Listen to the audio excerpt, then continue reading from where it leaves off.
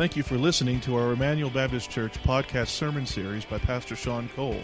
Emmanuel exists to display God's glory, declare God's gospel, and to disciple for God's Great Commission. If you have any questions about this message or would like more information about our church, you can visit our website at www.ebc-online.org. Now here's Pastor Sean. You can open your Bibles to 1 Thessalonians chapter 2.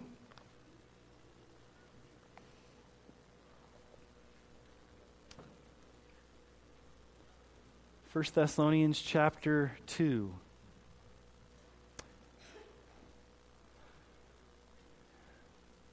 And I often don't mention names from the pulpit because I want to be careful that I don't slander a person's character or that I misrepresent information. And on this particular issue, I've waited a while to see how things have panned out before I've made a public statement. And so I'm going to address it this morning.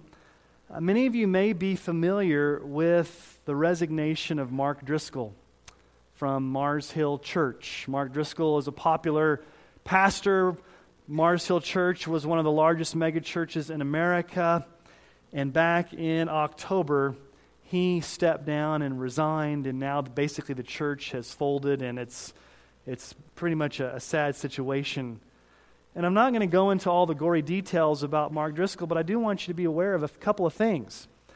He was accused of plagiarism on 7 books, and he did get accused of plagiarism, and it came out that, yes, he in fact did plagiarize, and Lifeway has pulled almost all of his books from their bookshelves. He used church funds to basically pay the New York Times bestseller machinery there to try to promote his book, to inflate his book sales. He told his congregation that they were going to have this mission fund that was going to go to overseas missions. And he promoted it as overseas missions, but then when it came to light, the money was used not for overseas missions, but was used for their own church planning. In August of last year, Acts 29 Church Planning was the church planning network that Pastor Mark Driscoll actually founded. Matt Chandler, who a lot of you are doing his studies and know about Matt Chandler, he's the president now of Acts 29. They actually asked Mark Driscoll and his church to not be a part of the Acts 29 for, quote, that the name of Christ will not continue to be dishonored. Paul Tripp, a famous pastor, was brought in as an outside consultant, and this is what he said. He said, quote, "This is without a doubt the most abusive, coercive ministry culture I've ever been involved with."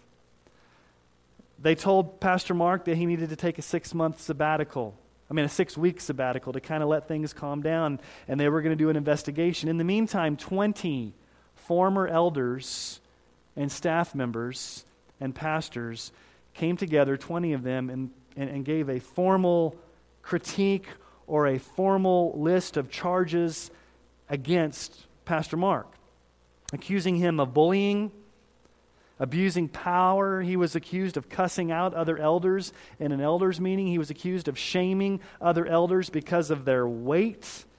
He had a violent streak. He became very combative and self-centered. And in October of last year, he finally resigned. And his board of overseers said this when he resigned, quote, "Mark has at times been guilty of arrogance, responding to conflict with a quick temper and a harsh speech, and leading the staff and elders in a domineering manner." He has a famous sermon called the Bus Sermon. I don't know if you've heard the Bus Sermon. The Bus Sermon goes like this. Mark Driscoll said, "Listen, our church is the bus, and we're going in a direction on the bus. I'm the bus driver. If you don't like where we're going, then we're just going to run over you, but you need to get on the bus. And I've got a bunch of bodies in the back of our building to prove how many people we've thrown under the bus. So if you're not with me and you're not on the bus, we will run over you." It's on YouTube. You can watch that video. And I'm deeply saddened by this because I used to listen a lot to Mark Driscoll. A lot of you have done some of his studies, and it's saddening to me, and it's also a warning to me of how easy it is for a pastor to become isolated, conceited, puffed up with pride and arrogant, all at the expense of the congregation. And I believe we should pray for Mark Driscoll and for his family. We don't know all the details. We just know that here is a man of God that was leading one of the largest networks in the United States and had one of the largest churches in the United States and had to resign because he was accused of being abusive, a bully. Which brings up a very legitimate question this morning. What should be the ministry heart of a pastor? And let me ask it more pointedly and more personally. What should you, as Emmanuel Baptist Church, expect from your pastor? What should you expect from me? Now, this puts me in a very vulnerable spot this morning. It puts me under the examination of the Scriptures because I'm asking you to evaluate me in light of the Scriptures. And so I'm the first to stand up here and say that I'm weak, I failed, I'm not perfect. There's a lot of things about my leadership that I just don't like at times. And it's humbling and it's convicting to stand before you. But I would just say this, as a congregation, you have every right, and I will say this very clearly, you have every right to hold me accountable as your pastor to the biblical standards set forth in the Scripture. And you should have high expectations of what I'm supposed to be. And this is not a sermon I would particularly like to preach. It wasn't like, hey, let me preach a sermon about how Emmanuel's supposed to like their pastor. But when you do expository preaching through books of the Bible and you come to 1 Thessalonians chapter 2, you're like, okay, we've got to deal with this. And so I just want to admit to you that I've failed many times. Over the 10 years or so that I've been here, I haven't led in ways that I probably should have led. I've made mistakes. I've had bad attitudes. There's times where I need to come back and repent.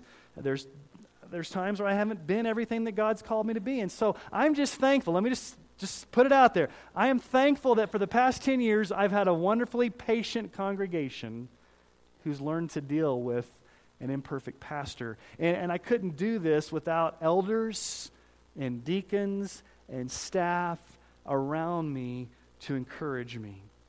And so from 1 Thessalonians chapter 2, we see the heart of Paul. Paul was the church planting pastor in Thessalonica. He was there on 3 Sabbaths. And if you remember, during that short time before he was run out of the city, he pastored, he shepherded, he loved, he encouraged, he admonished this young flock. And at the time of writing 1 Thessalonians, he's back in Corinth, and he's writing back to this church that he desperately wants to see again. And as I was studying this passage of Scripture, I thought, we could just go through and look at Paul, and we will, but I want to make this more personal this morning. What should you expect of me as your pastor, and of Pastor Andrew as youth pastor? And what we see here are 6 key characteristics. It's almost a blueprint, if you will, a model that we see in Paul that I think should be the model for all pastors, all those in spiritual leadership. And so let's just kind of retrace our steps. The very first message we had in 1 Thessalonians was very personal to you. What is a true Christian? And we asked the question and we evaluated in light of the Scripture, what's a true Christian? Last week, we said, what's an obedient church? And we looked and saw that an obedient church corporately means that we're imitators of Jesus and that we're an example to others around us and that we're repenters. And so for the past 2 weeks, you have not gotten off the hook. This week, you get off the hook. For 1 week, I'm on the hook. I'm on the hook. And so what should you expect from me as your pastor? Maybe you've never thought about this. Or maybe you've thought long and hard. I'm finally glad he's addressing this. So I want this message to be in light of what the Scripture has to say, okay? Because here's the issue. When it comes to pastors, all of us have preferences. We like certain personalities, we like certain preaching styles, we like certain ministry philosophies, we resonate with certain pastors and those that have shepherded us, and those are legitimate things. I'm not downplaying those things. We should connect and we should be on board, and I'm not downplaying those issues, but the real question we've got to ask is not so much what's our preference, but the question is what does God's Word say about it, and then how do we line up with the authority of Scripture? And so what I want us to do is I want us to ask the question, or I want you to ask the question, what should you as Emmanuel Baptist Church, expect from me as your pastor, and we will see these 6 things unfold in all of chapter 2 of 1 Thessalonians. So let's read this together, and then let's look at these 6 things that you should expect from me. And I will begin by saying, number 1, I don't live up to these. But these are the model that we have before us in the Scripture. So 1 Thessalonians chapter 2. For you yourselves know, brothers, that our coming to you was not in vain. But though we had already suffered and been shamefully treated at Philippi, as you know, we had boldness in our God to declare to you the gospel of God in the midst of much conflict. For our appeal does not spring from error or impurity or any attempt to deceive. But just as we have been approved by God to be entrusted with the gospel, so we speak not to please men, but to please God who tests our hearts. For we never came with words of flattery, as you know, nor with the pretext for greed. God is witness. Nor did we seek glory from people, whether from you or from others, though we could have made demands as apostles of Christ.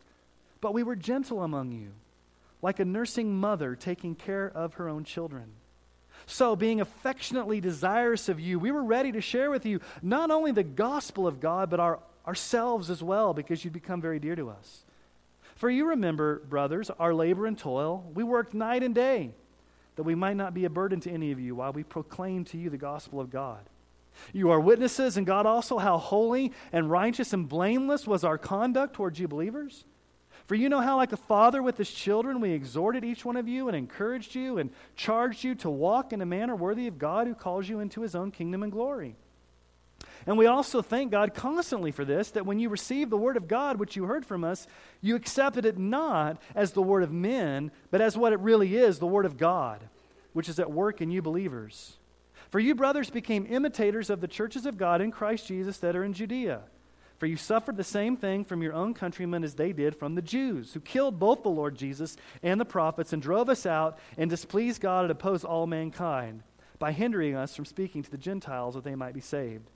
So as always to fill up the measure of their sins, but the wrath has come upon them at last. But since we were torn away from you, brothers, for a short time in person, not in heart, we endeavored the more eagerly and with great desire to see you face to face, because we wanted to come to you. I, Paul, again and again, but Satan hindered us. For what is our hope or joy or crown or boasting before our Lord Jesus at his coming? Is it not you? For you are our glory and joy. Paul begins in verse 1 by saying his ministry to them was not in vain. It was not unfruitful, even though Paul was there for only 3 weeks before he had to be snuck out of town at night, if you will, because there was a mob coming. He was only there for 3 weeks with this small, struggling church, but he says, in those 3 weeks I accomplished a lot. It wasn't in vain.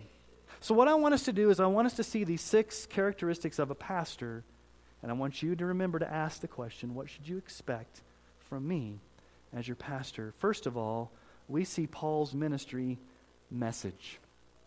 Paul's ministry message. We see this in verse 2. But though we already had suffered and been shamefully treated at Philippi, as you know, we had boldness in our God to declare to you the gospel of God in the midst of much conflict. Paul's ministry message. And it's simply this. This is what you should expect. You should expect your pastor to be bold in preaching the gospel. Paul uses the word here, bold. We preach to you with boldness. It really means to have courage in the face of trial, to have courage in the face of opposition, to not be afraid to speak the truth, to not be ashamed of the gospel. Our friend Artaxerxes has said this. He says, when the Holy Spirit powerfully attends the preaching of the word, there's an ease of speaking, a holy authority, an otherworldly kind of courage. You should expect your pastor to have this type of otherworldly courage to boldly share the gospel. Romans 1:16 says, I am not ashamed of the gospel, for it is the power of God for salvation to everyone who believes, to the Jew first and also to the Greek. I'm not ashamed of the gospel. 2 Timothy 1:7-8. Paul says God did not give us a spirit of fear, but of power, of love, and of self-control. Therefore, do not be ashamed of the testimony about our Lord, nor of me, his prisoner, but share in suffering for the gospel by the power of God. You should expect me to be bold in sharing the gospel. In a day and age when many pastors are being politically correct and trying to be nice and not step on anybody's toes, and waffling on Jesus being the only way of salvation, you need a man of God to stand up here on Sunday mornings and not tell you what's popular, but be bold in declaring the gospel. Because you're not going to hear it anywhere else.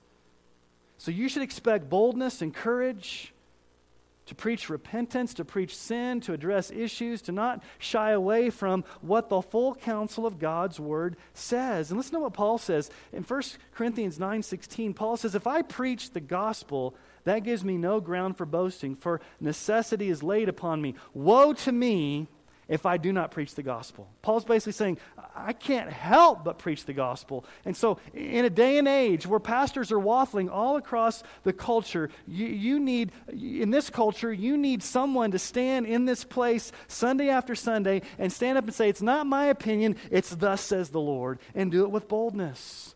Listen to Spurgeon's words to young pastors. Listen to Charles Spurgeon. He's talking to pastors here, young pastors that are getting ready to go out and preach. He says this, if any of you wish to preach a gospel that will be pleasing to the times, preach it in the power of the devil, and I have no doubt that he will willingly do his best for you. And why do we do it? Why are we bold? Is it because we want to be stepping on people's toes? Do we want to just be kind of irritable? Is it because we like to pick a fight? Why are we bold as pastors? The reason that I'm bold is because I honestly believe that the power of the gospel is powerful. And it does things. When the preached word is preached, God shows up and does things. Look at chapter 1, verse 5. We've looked at this a few weeks ago, but go back to chapter 1, verse 5. Because our gospel came to you not only in word, but also in power and the Holy Spirit and with full conviction. And then go back to chapter 2, verse 13. Notice what Paul says in verse 13. We also thank God constantly for this, that when you received the word of God, which you heard from us, you accepted it not as the word of men, but as what it really is, the word of God, which is at work in you believers. Did you notice what Paul says? The word that was preached is at work. It's the Greek word energeo, where we get our word energy. It's this whole idea of God's sustained energy that comes through the preached word. And so when God preach, or when people preach, when pastors preach, God does something through his word. It's at work. One preacher has said this, the word of the Lord is living and active, powerful and creative. The word of God not only informs, it performs, it transforms. The word of God makes things happen. And I believe that. I'm not just standing up here giving information. I believe that when this word is preached, the Holy Spirit takes it in such a way that it becomes at work in you who believe. And that's why you need solid, consistent preaching of the gospel boldly from a man of God who's not going to talk about himself. It's not going to talk about his life story. He's not going to give you happy hops to how to get to heaven or little trite stories. You need the full counsel of God's word so that that word can be at work in you. That's the only thing that's going to sustain you. In times of trial, in times of despair, in times of hurting, the only thing that's going to sustain you is the Word of God. And that's what you need. You need a pastor that's not ashamed of the gospel, that's going to preach with boldness. So that's what you must expect. Number one, you must expect your pastor to preach with boldness, the Word of God. But let's look at number two.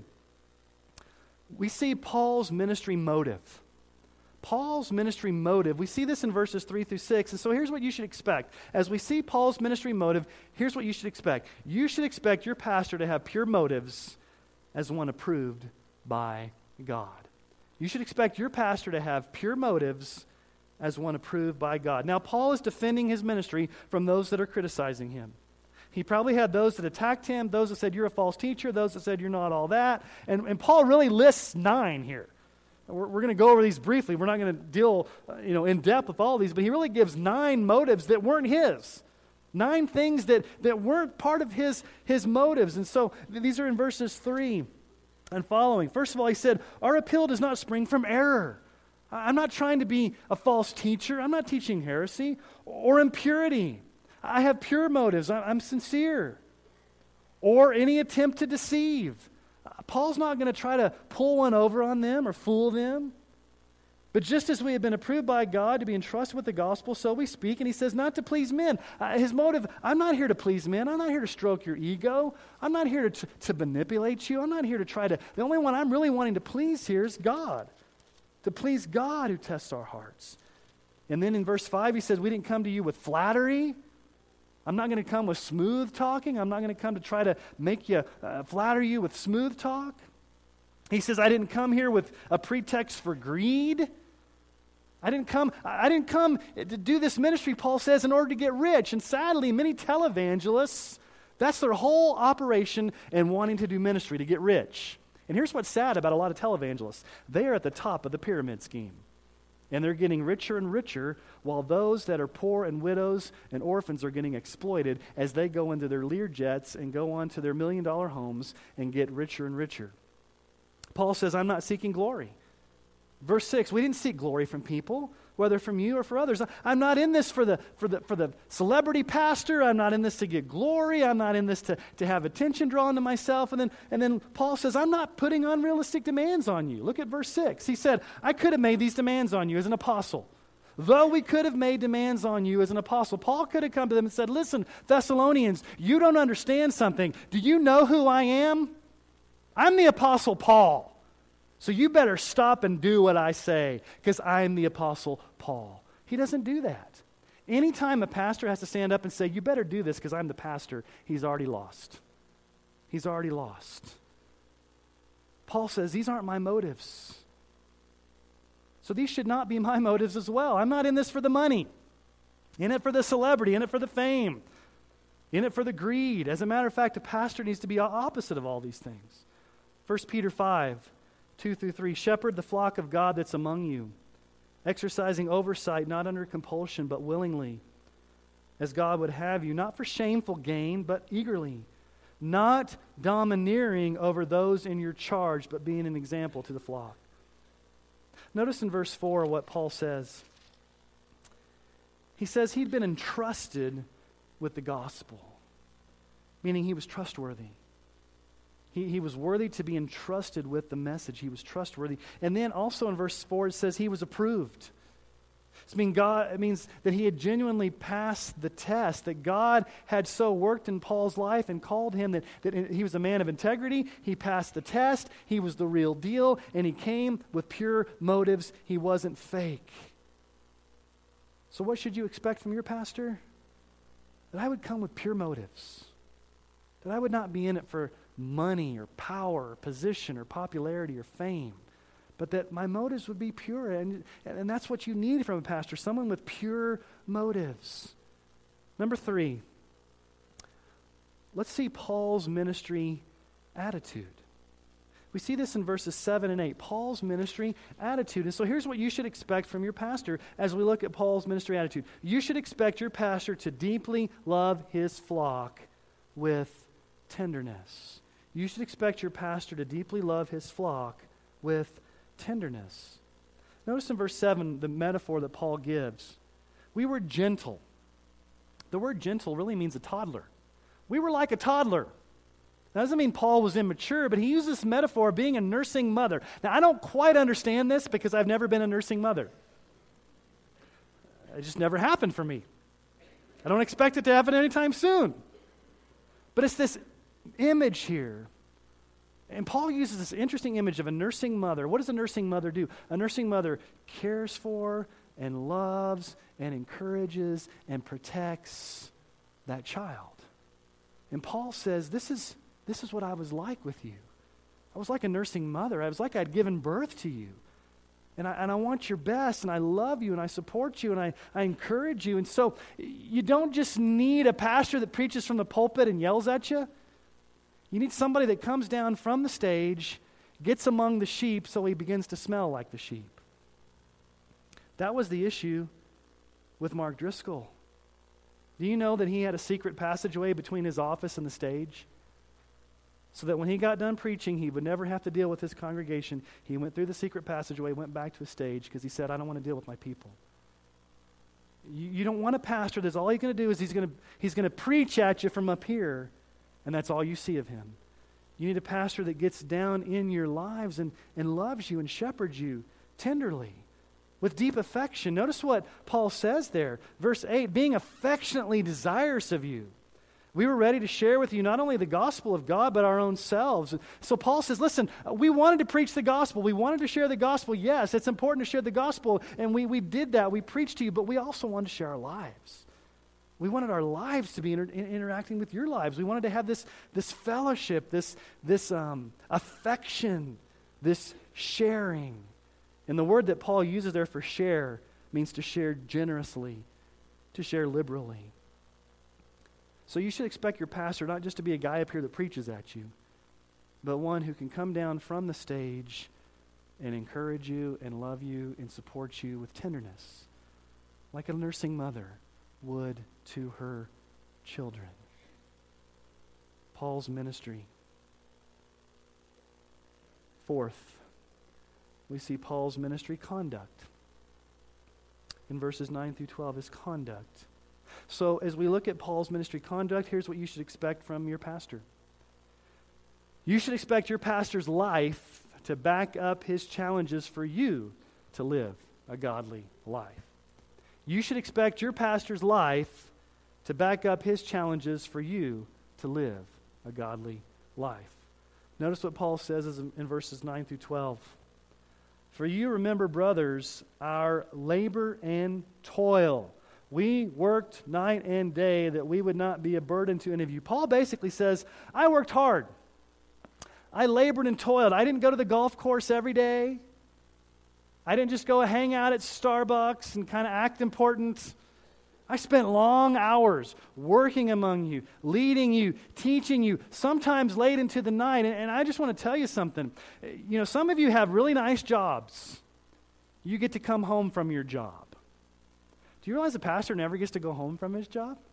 Cell phone's always on. It's 24/7. And that's just the nature of the ministry. And I've gotten those calls at midnight where there's been a car accident or somebody's gotten sick or I have to rush to the hospital. And so Paul says, listen, the life of a minister is one where you have to work hard. And I've noticed this over the years. The pastorate is a place where a lot of lazy men can hide out. Think about it for a moment. You're your own boss. Nobody checks your time card. You kind of set your own office hours. Nobody comes in and really, holds you accountable. And so you pretty much can do whatever you want as a pastor. And so I've seen a lot of pastors that take advantage of that, and they don't work hard, and they don't labor, and they don't put in the long hours, and they don't give themselves to preaching, and they don't give themselves to teaching, and they don't give themselves to loving. Listen to what Paul says in 1 Timothy 5:17. Let the elders who rule well be considered worthy of double honor, especially those who labor in preaching and teaching. This passage combines two prominent roles of a pastor. He's to lead well, and he's to labor to the point of exhaustion at preaching and teaching. He's to labor at leading and labor at preaching. And it's hard work. And so you should expect your pastor to be laboring, hard work, long hours, doing these types of things. But you also need a pastor whose lifestyle backs up what he's calling his congregation to do. Look at verse 10. You're witnesses, and God also, how holy and righteous and blameless was our conduct to you believers. Paul says, listen, my lifestyle backed it up. I was righteous, I was holy, I was blameless. These are the qualifications of a pastor. 1 Timothy chapter 3. The saying is trustworthy, and if anyone aspires to the office of overseer, that is a pastor or an elder, preacher, He desires a noble task. Therefore, an overseer must be above reproach, the husband of one wife, sober-minded, self-controlled, respectable, hospitable, able to teach, not a drunkard, not violent, but gentle, not quarrelsome, not a lover of money. It is the height of arrogance and self-delusion for me as your pastor to call you to repentance and to obedience, and then to go out and do exactly the opposite of what I'm calling you to do. Richard Baxter says this: what a terrible thing when we study to say all we can against sin, make it appear horrible to our people, and then to be found living in sin, secretly cherishing what we have publicly denounced. What vile hypocrisy it is to preach against sin and then to nurture it within our own hearts. You should expect your pastor to have a lifestyle that backs up what he's calling you to do. And notice the metaphor that Paul uses again. What did he use before? I was like a nurturing mother. I was like a nursing mother. Now what does Paul say? Look at verse 10. Verse 11. For you know how, like a father with his children, we exhorted each one of you and encouraged you and charged you to walk in a manner worthy of God, who calls you into his own kingdom and glory. This time Paul says, I'm like a father. Now there's a difference between mothers and fathers. We know that, right? Mothers tend to be a little bit more nurturing. Mothers tend to be a little bit more caring and gentle. But sometimes when a father comes in, what does he do? He's still nurturing and caring, but sometimes a father's more firm. A father's a little bit more stern. A father's a little bit more direct. He's still loving, he's still caring, but sometimes, when mom says, wait till your dad comes home, that's not probably a good thing. It's like, oh, I wish mom would just stay here. Sometimes fathers are a little bit more direct. But notice what Paul says he does as a father. He says three things there in verse 12. We exhorted you. Exhorted basically means to encourage, to come alongside, to walk alongside, to get down into the trenches, and to come alongside and carry and walk and lead and help. We exhorted you. He also says we encouraged you. Encouraged really means to comfort, to console, to visit you when you're sick, to visit you in the hospital, to counsel with you, to comfort you, to be there during hurting times, to love on you, to encourage you. But then there's a little bit of a sternness there. Paul says, we charged you. That word charged really involves like an urgency, an emphatic, almost like kind of stern. We charged you to walk in a manner worthy of God. And so sometimes the pastor says, listen, it's time to stop messing around and it's time to get going. I've loved on you, I've encouraged you, but now it's time for you to take a step and start making some progress here. So Paul says, we came to you as a father. But listen, I have no right to challenge you, to exhort you, to encourage you, to sternly warn you of anything if my life doesn't back it up. It's the height of arrogance. And so here's what you should expect from your pastor. You should expect his lifestyle to back up what he's calling you to do in repentance and obedience. Let's look at the fifth thing. Paul's ministry model. You really see this in verses 2 and in verses 14 through 16. Look at verse 2. But though we had already suffered and been shamefully treated at Philippi, he's talking about when he and Silas were put in jail back at Philippi. They were thrown in jail. Then go down to chapter 2, verses 14 and 16. He talks about how they became imitators because they suffered at the own hands of their countrymen who killed the Lord Jesus and his prophets, and how they suffered. So here's Paul's ministry model, and here's what you should expect from your pastor. You should expect your pastor to be on the front lines of suffering for the gospel. You should expect your pastor to be on the front lines of suffering for the gospel. Here's the news flash. We in America are heading for days of persecution. I don't know to what extent it's going to happen. I don't know how deep and how impactful it's going to be, but I can tell you that it's going to be harder and harder for pastors to pastor. So you should expect this man here to be on the front lines of suffering for the gospel. Whether that means being silenced, being threatened, being taxed, being imprisoned, you should expect me to be like Paul. Paul said, I was thrown in jail for the gospel. I've suffered for the gospel. Now, I don't want to suffer. I don't have this martyr complex where I'm like welcoming it, but you need to expect that if persecution comes, you're not going to have a pastor that's going to run and hide. But he's going to be on the front line saying, we're God's people, and what comes may come. God is sovereign. I'm going to lead the charge in the face of suffering. You need a pastor that's willing to do that. What's the sixth thing we see? Paul's ministry desire. See this in verses 17 through 19. Paul's ministry desire. So here's what you should expect from your pastor.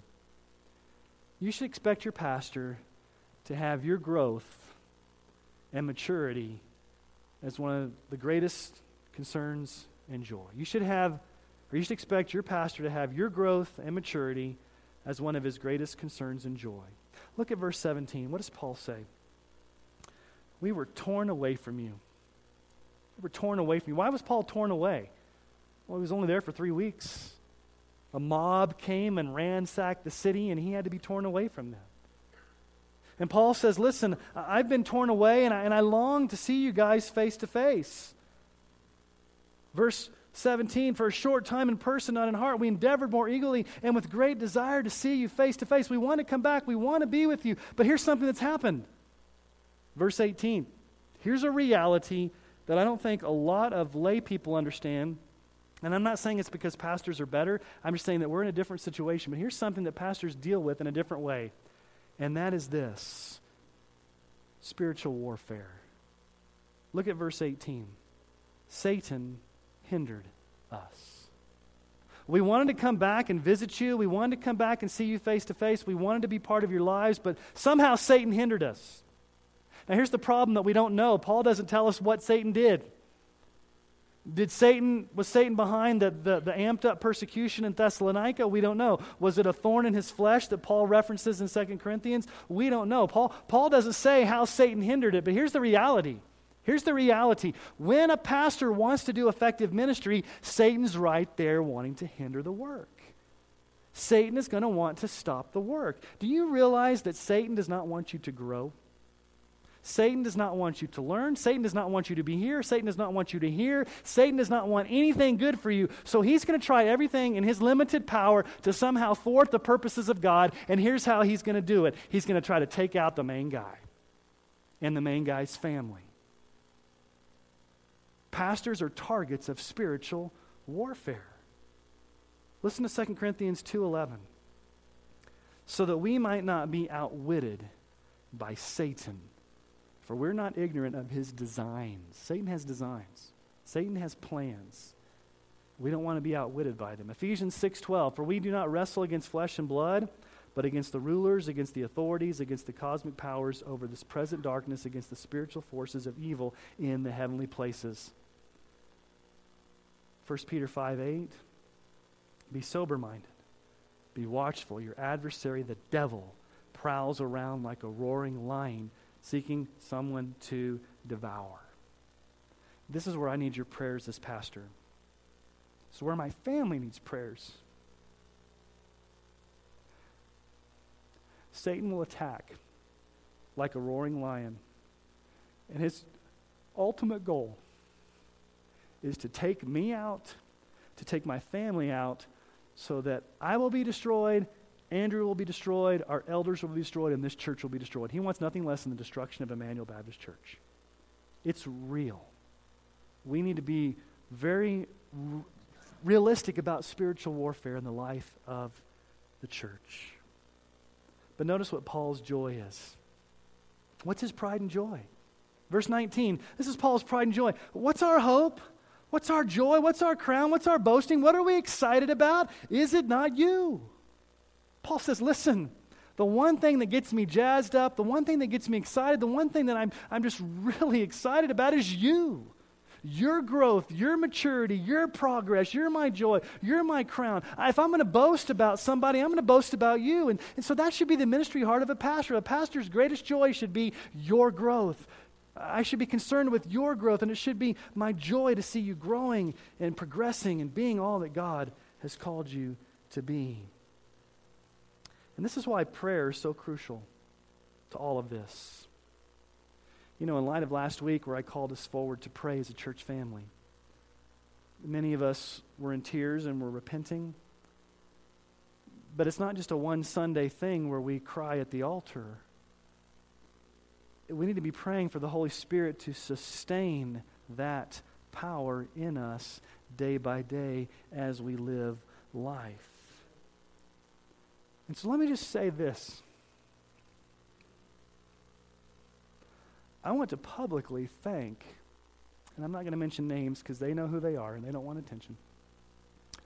I want to publicly thank the prayer warriors in this church who I know are praying for me and my wife and my boys. I'm very thankful for that. Because without your prayers, it would be a lot more difficult. So I thank you for that. So what can you expect from your pastor? I hope you're not expecting perfection. Hope you're not expecting a guy that's never going to make mistakes. Hope you're not expecting a guy that's never going to let you down. But here's what I hope you can expect. I desire to be faithful to preaching the Bible, faithfully and boldly. I desire to be a man who's humble before the Lord and has pure motives and always acts out of purity. You can expect a man that tries to love you tenderly. I know at times I fail, but would love you and have deep affection for you. And I hope that you're expecting a man whose lifestyle backs up what he's calling you to be as a church. I hope you expect a man who's willing to live on the front lines of suffering and to be out front. And I hope you expect a man who's concerned with your spiritual growth, one who's been entrusted and approved by God. So I've been praying all week, how do you end a sermon like this? Come to the front and accept Jesus. I don't know. The only way I know how to end a sermon like this is in preparation for the Lord's Supper, is to do what Paul did. And all throughout 1 Thessalonians, Paul thanks the Lord for this church. So let me thank you. Father, as we come to the Lord's Supper this morning,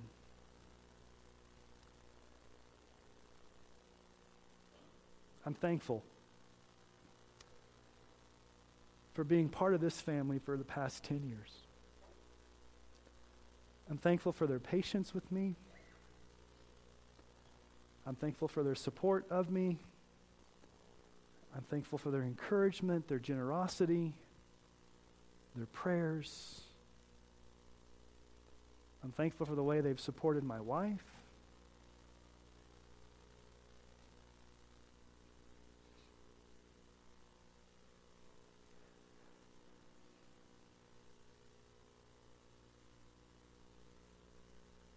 I'm thankful for the way that they have loved my children, especially Zachary.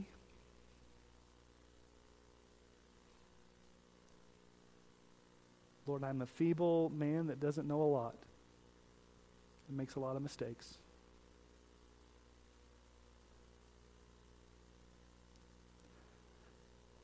But I thank you for Emmanuel Baptist Church.